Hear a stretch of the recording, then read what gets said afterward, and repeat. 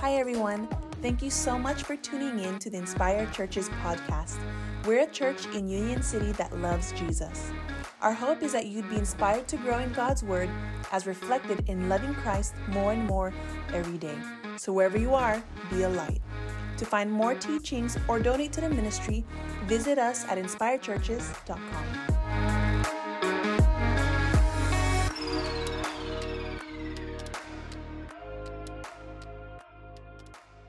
My name's Roger. I'm one of the pastors here, and I'm just so glad that you have decided to join us this morning. Let's pray. Heavenly Father, we thank you for your word. Holy Spirit, help just illuminate its truth to us, God. Help us, Heavenly Father, to get closer to you, Lord God, and help us, Lord God, to be able to take these truths, Lord God, and not just sit back, Lord God, and say, that was interesting, or that made me feel good, Lord, but Lord, help us to actually apply them to our lives, Lord God, and let it be for your glory and for your gospel. In Jesus' name, amen and amen. There was this guy who wanted to make some extra money because he wanted to buy himself a can of Coke. And so there was another gentleman sitting across from him, and he said, "Excuse me, sir." And he's like, I just want to know if you want to go in for a little bet. And the guy said, well, okay, well, what kind of bet? He says, well, this is what we're going to do. He says, I'm going to ask myself a question, and if I get the answer right, then you're going to give me $5. The guy kind of looked at him and he said, and then you're going to ask yourself a question, and if you get it right, then I'm going to give you $5. And then we're just going to keep going back and forth until one of us asks ourselves a question that we can't answer. So the guy was like, that's a little strange. He says, so let me get this straight. I'm going to ask myself a question. If I get the answer right, you give me $5. You're going to ask yourself a question. If you get the answer right, I give you $5. And we keep going back and forth until one of us asks ourselves a question that we cannot answer. Is that correct? He's like, yeah, that's exactly what we do. So the guy says, okay, well, since you're the one that proposed this first, why don't you go ahead and start? He said, okay, I will. Here is the question to myself. He says, how can a rabbit dig a hole deep into the ground without throwing dirt onto the outside? How can a rabbit dig a hole deep into the ground without throwing dirt on the outside? And he said, and my answer is this: the rabbit starts digging from the inside. The other man looked at him and said, how's that possible? He said, I don't know, that's your question. What we do to make some money. And I think oftentimes that's what we feel like we kind of have to do to get ahead in this world. Somehow we have to convince somebody, we have to manipulate, we have to show something of some way, because money is very important.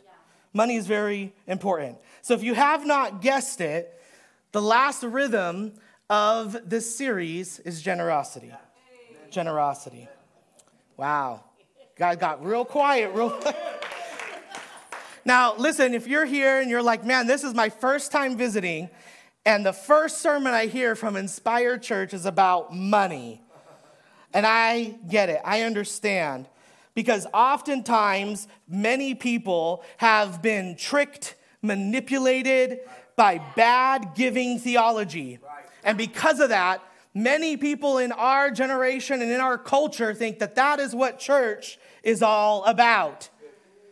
Because all you continue to hear is the health and wealth gospel. Some preacher misguiding you and misleading you, and probably because they themselves are misguided and misleaded, but some sort of person that's telling you, hey, if you give this certain amount, then somehow you have now twisted God's arm, you've put him in a corner somehow, you've bound him contractually to now he owes you a certain lifestyle, or now he owes you a blessing, or now he owes you an answer to prayer because you gave a certain amount. Something of that nature, right? Health and wealth gospel. And so because of that, you've come to believe that, hey, this is the only thing that churches really want. But what we need to do is ask ourselves, what does the Bible actually say about money and generosity? About money and generosity, right? Because an unbiblical view of giving can lead to an unhealthy relationship to his church, and most of all to Jesus Christ. But before we go there, the last time that Inspire Church had a message on generous giving was back, before I was even here, in 2019. In 2019. And Pastor Phil gave a list of markers that described most givers. And I love this list so much that I want to bring it back into your mind and see if you can identify where you are on this list. Sound good? Yeah. Okay, good. 2 of you. All right. My goodness. Okay, here we go. Number 1. First type of giver, he called them the guilted givers.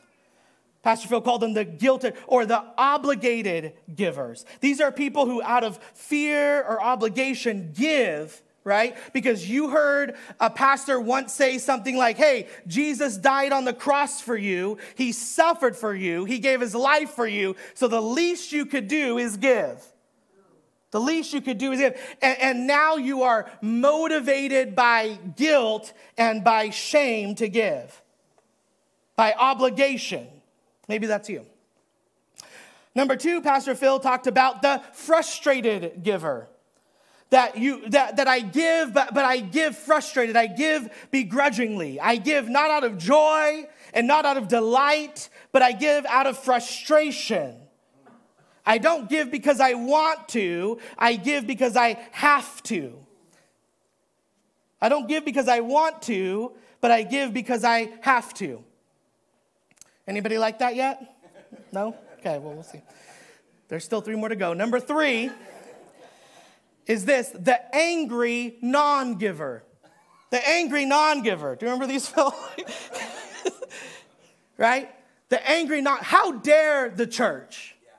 How dare the pastor talk about money, right? The angry giver says, listen, I see right through this. This sounds more like manipulation than generosity. And if that's the case, I'm going to keep my money. I don't think God needs it anyway. And this particular angry non-giver is a result of unbiblical preaching that is taught incorrectly. Right? They've taken the verses in Malachi and they've taken the verses that says, listen, if that God says you can test me in this way, and if you give, then I'll open the windows of heaven and pour down such a blessing that you cannot contain it. And they take those and they take it out of context and twist it. I even remember hearing a sermon on the widow there that was her and her son, and they had nothing else left but this little tiny cake to eat. And so they said, we're just going to eat this and we're going to die. We're going to starve to death. We're just going to eat it and die. And the man of God in scripture says, give me the cake. And so she does. And the Lord produces a miracle. And I heard a preacher once say, see, you can either give it and live or keep it and die. The angry non-giver. Number 4, the fearful or anxiety-filled non-giver. You are fearful that somehow you've missed your blessing and now you are cursed. You've robbed God and you're very fearful about your non-giving. For whatever reason you have not given, but you're fearful about it. You have anxiety about it. Even though you kind of hear different things, that there's still something in you that somehow maybe you have missed it. You've missed it. And number 5, just the good old classic disobedient, slightly rebellious non-giver. Right? Slightly rebellious, disobedient. Like, I don't get paid enough to give. I serve at the church, so that's enough. Right? Yeah. And I just want you to know that none of these categories of givers have a healthy view of what the Bible actually says about generosity. None of them do. Some of you are fearful that somehow because you didn't give, that somehow God is now, you're now cursed. But you need to know that even up to this point, if you have not given a cent to the church, you are still loved and accepted through the blood of Jesus Christ. You need to know that. And then Pastor Phil went on to say this, which is great. He says this, he says, This is important because not only do our spending habits reveal something about our spiritual health, but our giving habits do too. But our giving habits do too. One of the many things that Jesus does is he sort of turns our vision of the good life on its head, right?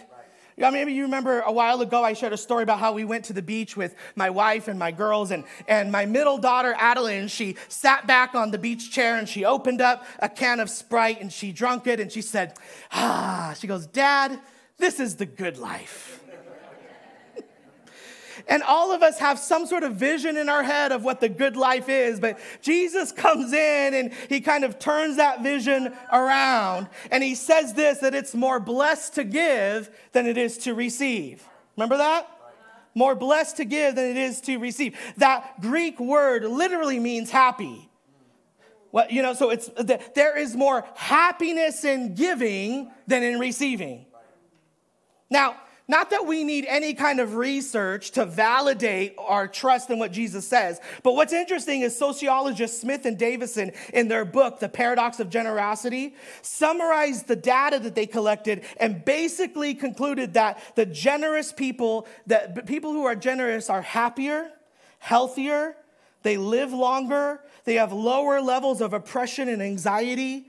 They're more interested in personal growth and in community around them. They have better long-term relationships. In fact, here's a quote. They say this: "People rightly say that money cannot buy happiness, but money and happiness are still related in a curious way.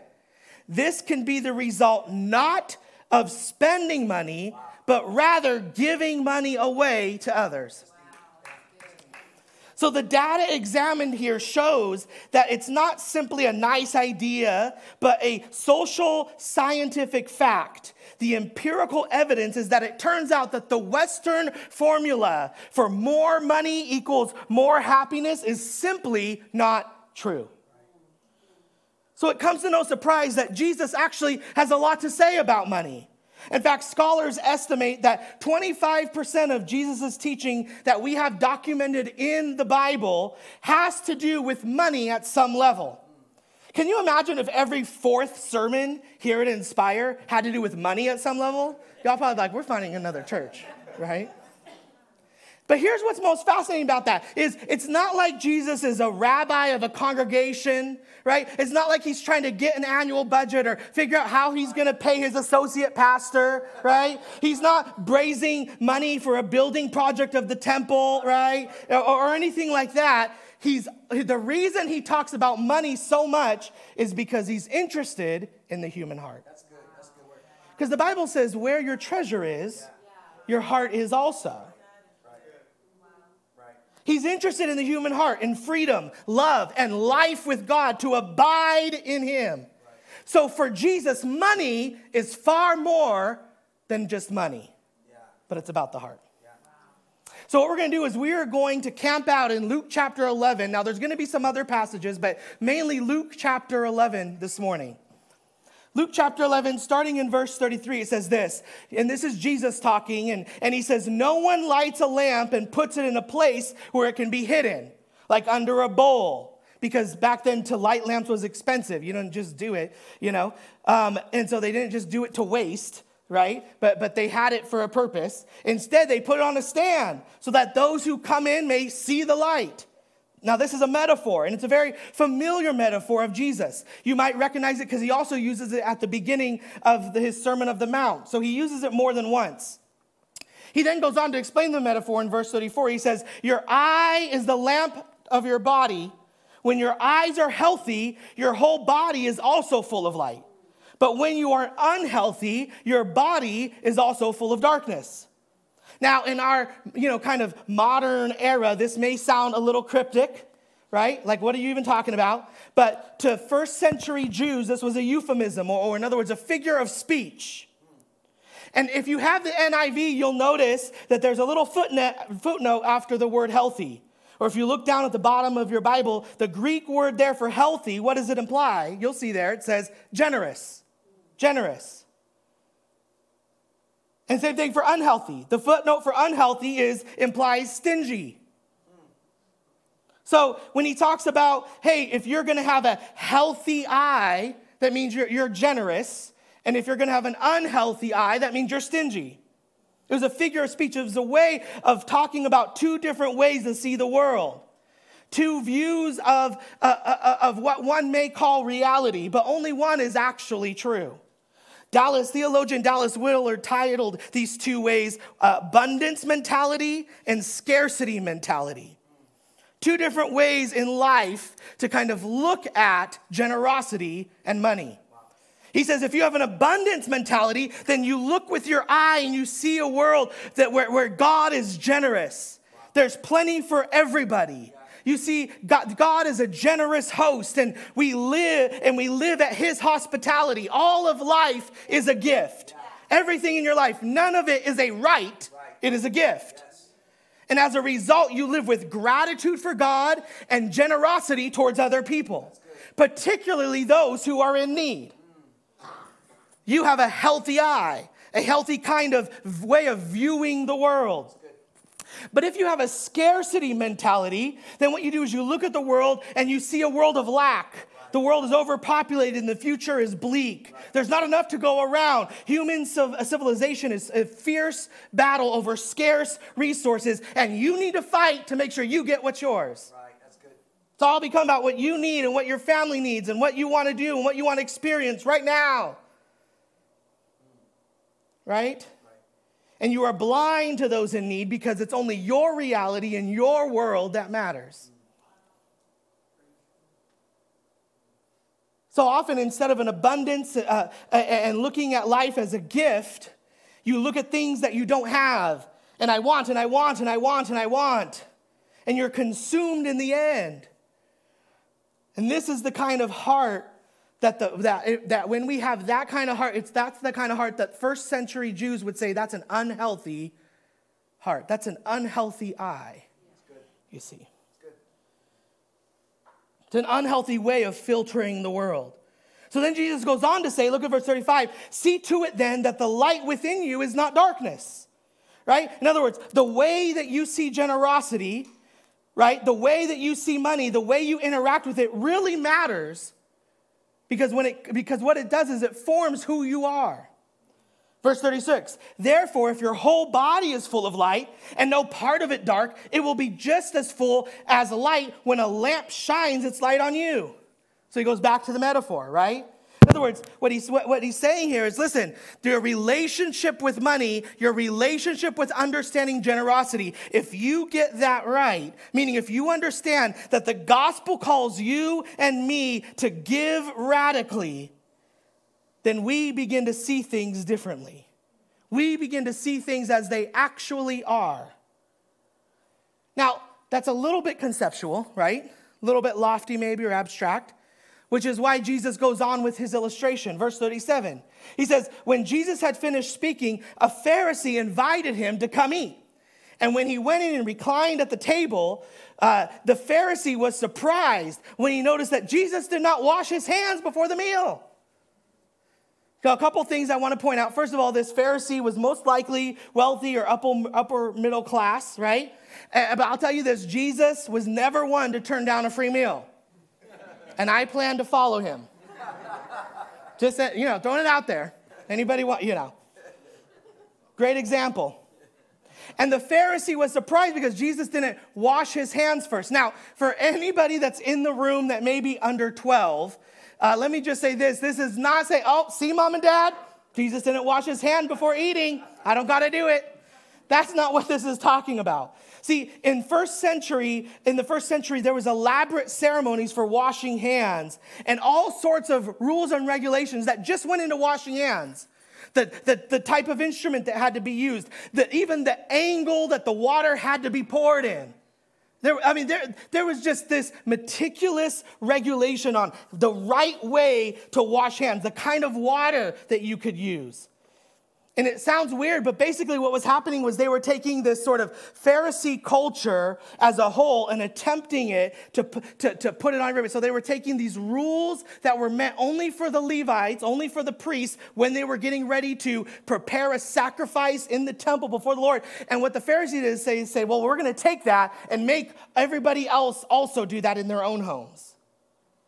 Okay? But what you see is story after story, time after time, Jesus pays little to no attention to these traditions of his day. Right. Many of them, he just says that they're a heavy burden on top of the soul. He's not interested in which direction you pour the water. I'm just going to wash my hands regular, right? He's much more interested in the heart. Verse 39, then the Lord said to him, now then, you Pharisees, this is what Jesus replies. He says, well, you Pharisees clean the outside of a cup and a dish, but the inside you are full of greed and wickedness. You foolish people, did not the one who made the outside also make the inside? But now, as far as what is inside of you, be generous to the poor, and everything will be clean for you. Interesting.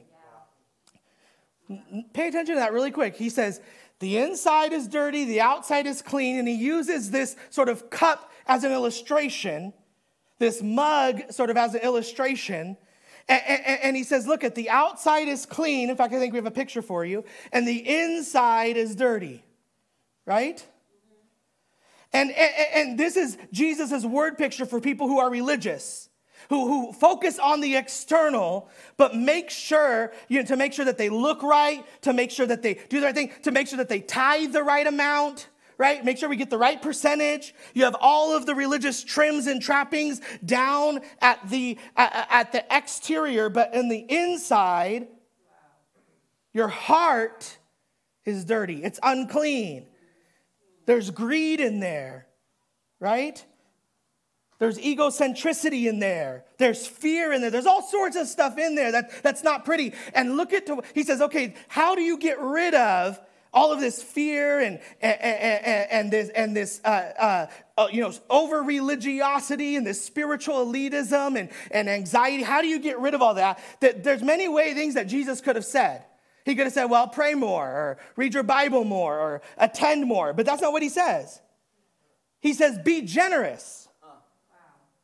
Be generous. And if you're generous, then what's inside of you will begin to be clean. That's what he says. In other words, if you move towards generosity, both in practice and in heart posture, that simple act alone will do wonders to clean out the interior of our souls. Wow. Verse 42, woe to you, Pharisees, because you give God 1/10 of your mint, rue, and all kinds of garden herbs, but neglect justice and love of God. You should have practiced the latter without leaving the former undone. Now, this is the one time in the New Testament where this thing called the 10th or a tithe is mentioned. Where a tithe is mentioned. And it's a verb, and that verb basically means 10%. 10%. And Jesus is referring back to Leviticus chapter 27 and verse 30. He's referring back to the Torah where in the Torah it says, give a tithe of everything from the land where you give, whether rain from the soil or fruit from the trees, it belongs to the Lord, it is holy. And what the Pharisees are doing is they're looking at that command that was in the Torah and they're taking it to the extreme.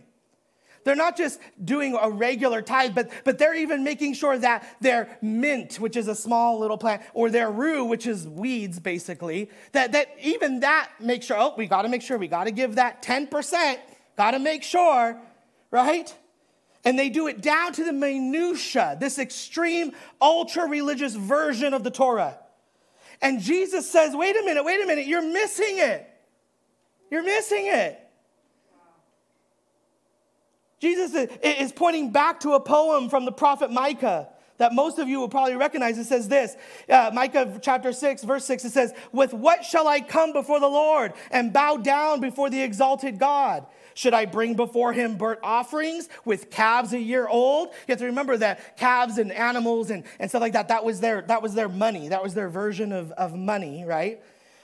Will the Lord be pleased with thousands of rams, with tens of thousands of olive oil, right? So that was their currency. And then he goes on, he says, he has shown you, O mortal, what is good. And what does the Lord require of you? That's what he's saying. He said, what does the Lord require of you? And then look at what he says. He says, to act justly and love mercy and to walk humbly with your God. You see that? Yeah. In other words, Jesus is saying to the Pharisees, you're missing the whole point of giving. Right. You're missing the whole point. Right? Well, you're sitting here trying to tithe to the umpteenth degree. You're missing God's heart for the poor, for justice, for compassion, right? For love.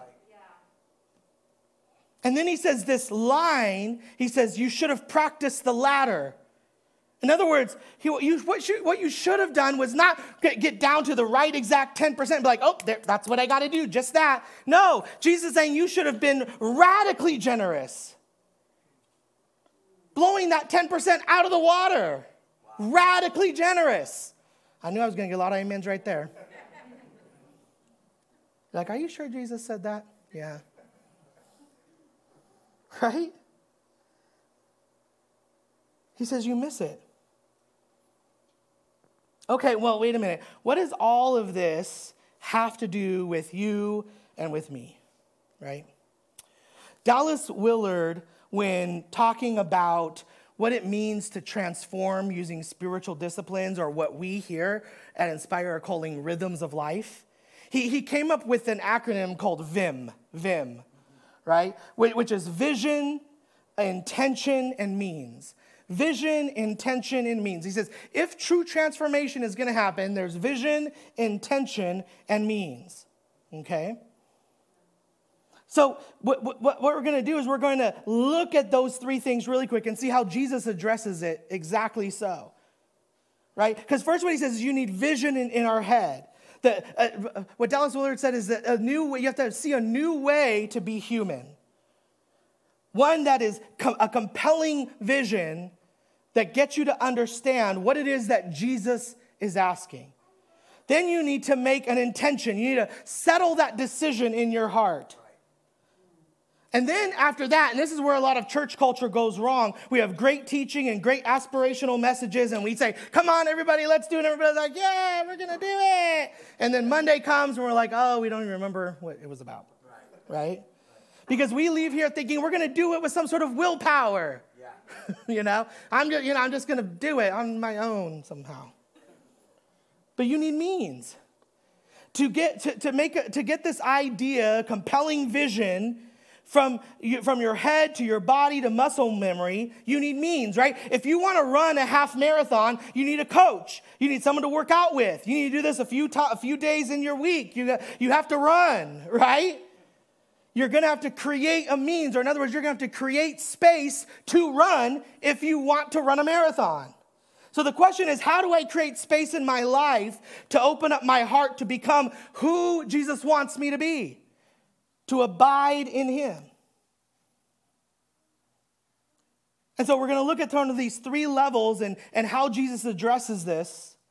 And it's going to be really interesting, I think. So first, vision. Jesus talks about his view of the world, his vision. And so let me just give you just a few minutes of sort of an overview of the Hebrew Bible, what we call the Old Testament, right? And I just want to give you the short version of sort of what this generosity idea has to say in the Old Testament. And this short version that Jesus, you have to understand, this short version is one that Jesus would have heard while growing up. He would have been very familiar with this story. But also you have to remember that Jesus himself is God. And so the first thing is this. We're going to go back to Genesis 1. What's interesting about these rhythms, and Pastor Phil mentioned it last week, is that most of these rhythms keep drawing us back to Genesis. In fact, if you don't get anything out of these last few weeks, one thing is I'm sure you by now you'll know the creation story, because we keep going back to it. But Genesis 1, the world is created by God as an act of generous creative love. The verb gave is used over and over and over again. God gave, God gave, God gave, God gave, right? Yeah. God gave water, God gave food, God gave, he gave, he gave. The image in Genesis is, the image in Genesis is a world where he is being hospitable and he is being giving. And he has invited humanity to enjoy in that. But that moment was short-lived because Genesis chapter 3, that in this generous environment comes a serpent with a whisper that God isn't who he claims to be, that he has an agenda, that you need to take your life into your own hands because you can't really trust him, right? And so you have to define what's good and what's evil, what's right and what's wrong. And tragically, they do it. They fall. And there's a telling line in Genesis 3 that we read, and it says that Eve took some of the fruit and ate it. The key word there is took. Yeah. Took. Throughout all of Genesis up to this point, we've been reading God gave, God gave, God gave, but then she took. Wow. See, it's subtle. And most of the time, the worst kind of sin is subtle. But this key little word shows a shift in the human condition. From a heart posture of receiving life as a gift and from a generous provider to taking life as a scarce resource that we deserve. A shift from a grateful heart of trust to a heart of greed. This is the issue in Genesis that's underneath all other issues of the human condition in one way or another. The shift from gratefully receiving to greedily taking. This is why money is 25% of what Jesus had to say. Because Jesus says there's a deeper issue here. There's a heart posture about the human condition. Then we move forward and we see in Genesis 12 where Abraham's called to start a new family line. And Jesus says, listen, I'm going to bless you so that way you can be a blessing. In other words, I'm going to be generous to you so you can then be generous to others. I want to do for you what I will eventually intend to do for all of humanity, right? And so after that happens, what's interesting is in Genesis chapter 14, Abraham then goes and he takes a tenth, he tithes his money to this mysterious character named Melchizedek. Now what's interesting is he's not commanded to give this tithe, right? He's not told by God, you have to give this. But there is an impulse in his heart to give 10% of what he has to Melchizedek. Now, this later will be codified in the Torah. And most people don't realize this. There's actually multiple tithes. So there wasn't just this one time that the people of God would give 10% of what they had. But there was multiple times that they would do that. And some of that would go to the priests in Jerusalem. Others would go to the Levites in their hometown and so on and so forth, right? But tithing then became written in a legal code of the nation to index their heart away from greed or fear that God won't provide, so I have to look out for me and my own. Now, a very long story short, basically this is the Old Testament that says this. This is what God wanted the people to look like and be like, but those people didn't turn out that way. They didn't turn out that way. Instead, they became stingy.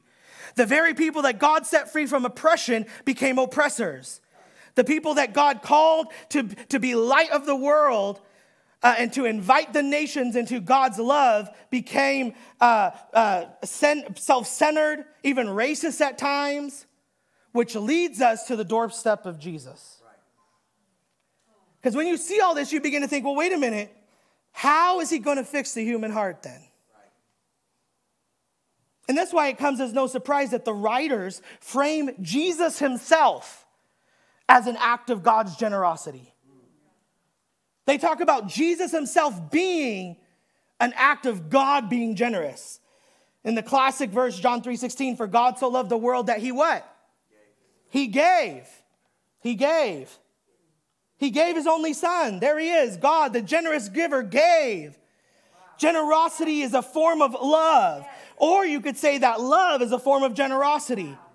And Jesus is the ultimate example of this. And for Jesus, he sees God's generosity, his Father's generosity. He sees his Father's provision and care. He sees what really matters, the kind of people that we need to become, that he wants a relationship with, that we need to develop into. And he sees the world, and in his view, in his worldview, we can live without fear. According to Jesus' worldview, we can have a life without anxiety. We can trust God. We can release the need for control, and we can share with those that are in need. With our friends and even our enemies. Vision. Eye interior, next interior. Jesus is talking about the interior architecture of our hearts. One person said it this way, that if we get our attitude towards money straight, it will help straighten everything else out as well. That's exactly what Jesus says in Luke 11.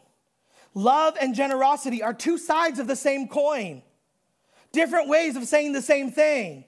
This means becoming a person of love means becoming a person who is generous, radically generous with their money. And then the third point was means. So vision, right? Interior, means. Notice that Jesus doesn't just say that you should give a tithe. I want you to notice that. Jesus doesn't say we all should give tithes. Where does Jesus say that? He doesn't. What he does say is we should give more than that. And not less. And not in a heavy burden kind of a way, but in a heart posture kind of a way. With all the rhythms that we've been going through these last few weeks, it's easy to lose sight of the why behind each one. Whether we talk about Sabbath or the importance of community and coming together, whether we talk about fasting, whatever fasting may look like, whatever your rule of life may look like, it's easy to forget, wait a minute, why am I doing all this again? Wow. Right? Yeah. And we need to come back to the truth that these rhythms are just means to an end. Right? The end is not these rhythms. In other words, the end is not go to church. The end is not, be generous. The end is not pray. That's not the end. Those are means to the end. The end is to love God and love people, to find freedom and be the people that God has called us to be. And so these rhythms help index our heart. So what does it mean for us today? Well, as I was studying to prepare for this message, and I was reading a lot of articles and listening to a lot of podcasts and reading a lot of commentators, I have to tell you that the one that just kept coming back over and over because it was done so well was from the sermon that Pastor Phil preached back in 2019. In fact, I was tempted to just be like, here, listen to this. I'll just walk off the stage and we can all just listen because it was so good. And so I want to bring this back up to our memory. According to Scripture, when it comes to tithing, we are no longer commanded by the law, but we are compelled by love. We are no longer commanded by the law, but we are compelled by love.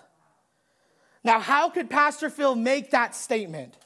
Well, because according to Scripture, we no longer primarily relate to God through a Mosaic covenant. Look at Romans chapter 7. It says this, so my brothers and sisters, you also died, look at that, to the law, through the body of Christ, that you may belong to one another, to him who was raised from the dead, in order that we might bear fruit for God. But now by dying to what once bound us, we have been released from the law so that we serve in the new way of the Spirit and not in the old way of the written code. In other words, not through Moses, but through a Messiah, right? Or not through a code, but through Christ. We have a new way of understanding and relating to Jesus Christ. In other words, we are not legally bound to pay 10%. We are not legally bound to pay this tithe, but rather We are free in Jesus' name. Free to do what? Free to do what? Well, look at this, Galatians 2. Know that a person is not justified by the works of the law, but by faith in Jesus Christ. So we too have put our faith in Christ Jesus, that we may be justified by faith in Christ and not by the works of the law, because by the works of the law, no one will be justified. Look at this, verse 19. For through the law I died to the law so that I may live for God. I have been crucified with Christ, and I no longer live, but Christ lives in me. The life I now live in the body, I live in the faith of the Son of God, who loved me and gave his life for me. I do not set aside the grace of God, for if righteousness could gain through the law, Christ died for nothing. When Jesus was approached and asked, out of all of the laws, which were over 600, he was asked, which ones are the most important? And Jesus said this, out of all of those, here it is, ready? Love God and love others. That's what he said. Love God and love others. See, you are now free. Free to do what? Free to be radically generous. Because our generosity is no longer motivated by law, but now it's motivated by love. So the question changes. The question changes from what do I have to give to what do I want to give. The attitude changes. Before you would either produce sort of self-righteousness or spiritual elitism, this attitude of like, well, I know I give this much. I wonder how much this person gives. And somehow you're closer to God or you're better, right? Because you didn't miss a Sunday of giving in your offering envelope. Or you're frustrated and worried because you have this mentality. But now that you are free in Jesus, now that I am free in Jesus, I can give joyfully and cheerfully because it's not under the banner of I have to, but I want to. Because I understand the gospel of Jesus Christ. Because he was generous, I too can be generous. Acts chapter 4 says this, all of the believers were in one heart and mind. This was the early church. No one claimed that any of their possessions was their own. No one claimed that any of their possessions was their own. Oh, that's my car. Not back then, they didn't say that. Oh yeah, you want to come over to my house? No, this is our house. Oh, you want to sit in my chair? No, this is our chair. See that? They didn't claim it was their own. But they shared everything they had. With great power, the apostles continued to testify to the resurrection of the Lord Jesus Christ. All they did was preach the gospel.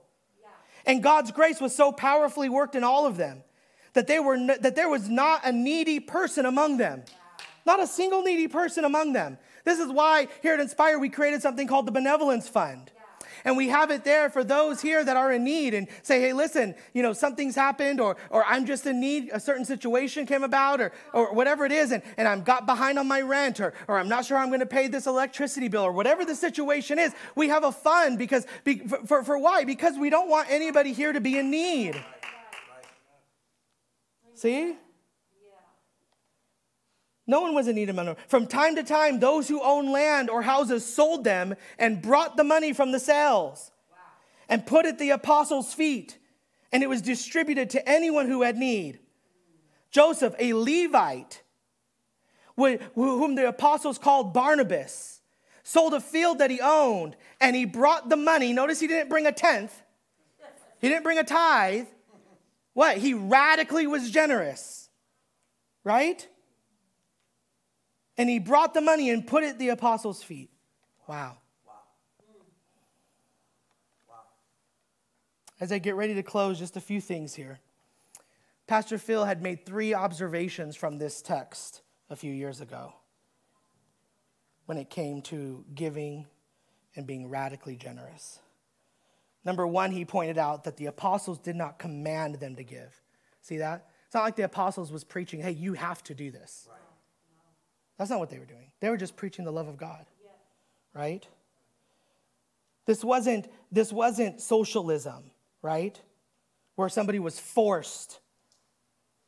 No, they were compelled by love, by the love of others. The apostles, number two, the apostles did not command them, but the grace of God through the resurrection of Jesus Christ compelled them. With guilt gone and grace applied, giving no longer becomes a burden, but it becomes a delight.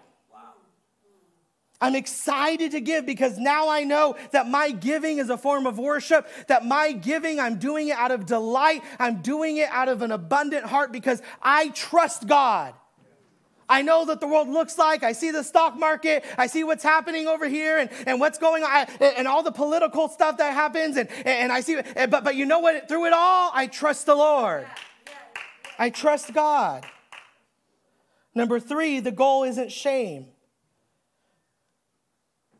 Notice that in this text, the goal isn't shame. If you've fallen short of living a generous life, you are still fully loved and fully accepted by the Father through Jesus Christ. But here's the question. What does living a life of generosity look like? Understanding the gospel. Knowing the gospel, what does a generous life look like? Well, it looks different for different people. For Barnabas, who was obviously wealthy, he sold his land and he gave it to the apostles for the work of God.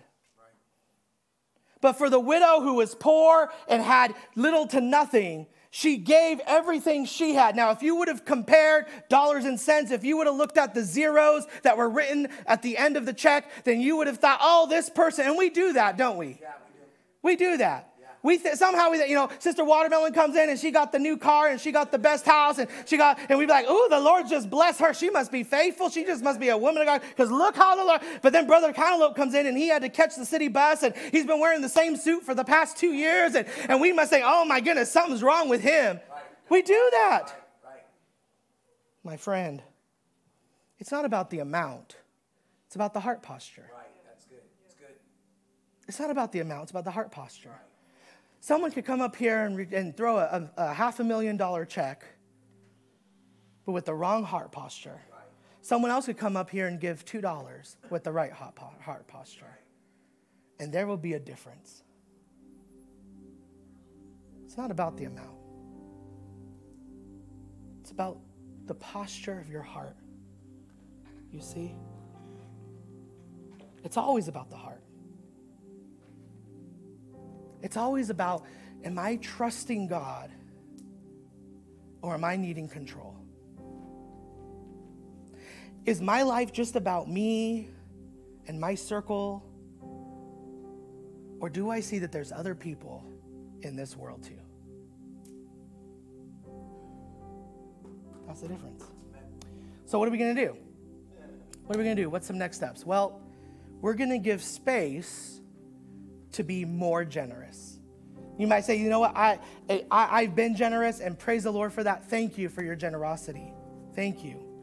I mean that sincerely. Thank you. Praise the Lord. Maybe for some of you, you're kind of like my wife and I who, yeah, we've given, but we feel the Lord challenging us to look at our finances and ask, okay, what does it mean to be radically generous? What does it mean to be radically generous? And I just want to know, what does it mean for you to look at your life, to look at what the resources that the Lord has given you, and ask yourself, what does it look like to be radically generous? Here at Inspire, we've been able to have an incredible opportunity where we've been given ability to have what's called a matching grant.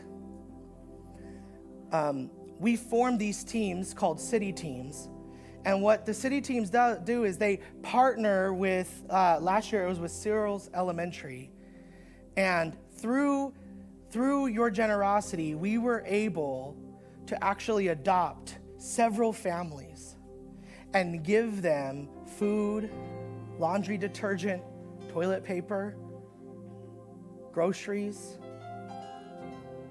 pray with them. And then not just with them, but even the staff there at the school that would participate. because the team would do a little devotion, and so the principal was included and some others there as well. And we've been able to show the love of Jesus Christ. In fact, so much so that the school has asked if we could do it again. And I believe the Lord is also opening other doors for us to be able to go out into the city to touch those that are in need. And so what we've been given is this matching grant of, hey, if we can raise $25,000, then the Stratum Foundation says we'll give you another $25,000. So we have an opportunity to have $50,000. Wow. Now, to some of you, that might not sound like a lot of money. To others of you, that sounds like a lot of money. And I can say this, that we are excited for what the Lord wants to do and how we're going to impact Union City for his gospel and for his glory. And so if you want to give towards that, maybe you've already given and maybe the Lord is stirring something in you to give again, but there's a QR code there on the top and you can take your phone out and you can scan that. But also we're going to have our ushers come forward and we're going to get ready to receive offering, and you can also just give with your normally, which is you can text to give. You could do it through the app. But I want you to hear my heart. And, how do you say this without it sounding, without it sounding like there's a hidden agenda? I don't know, except for just, I hope you're praying to the Lord and being open to what the Lord has for you. And maybe you're here today and you're one of those people that are in need. Would you reach out to us and just email us? We would love to come alongside you. That's what we're here for. But I believe that the Lord is calling us to be more radical in our generous giving. I know he's calling my wife and I to do that. And this is a part of the rhythms of what it is that God is calling us to be. Because it's not about the amount, it's about the heart. So we're going to pray, and then we're going to stand up, and we're going to respond in worship and respond in giving. Why don't you stand to your feet now? Heavenly Father, I thank you so much. I thank you for all that you do, Lord.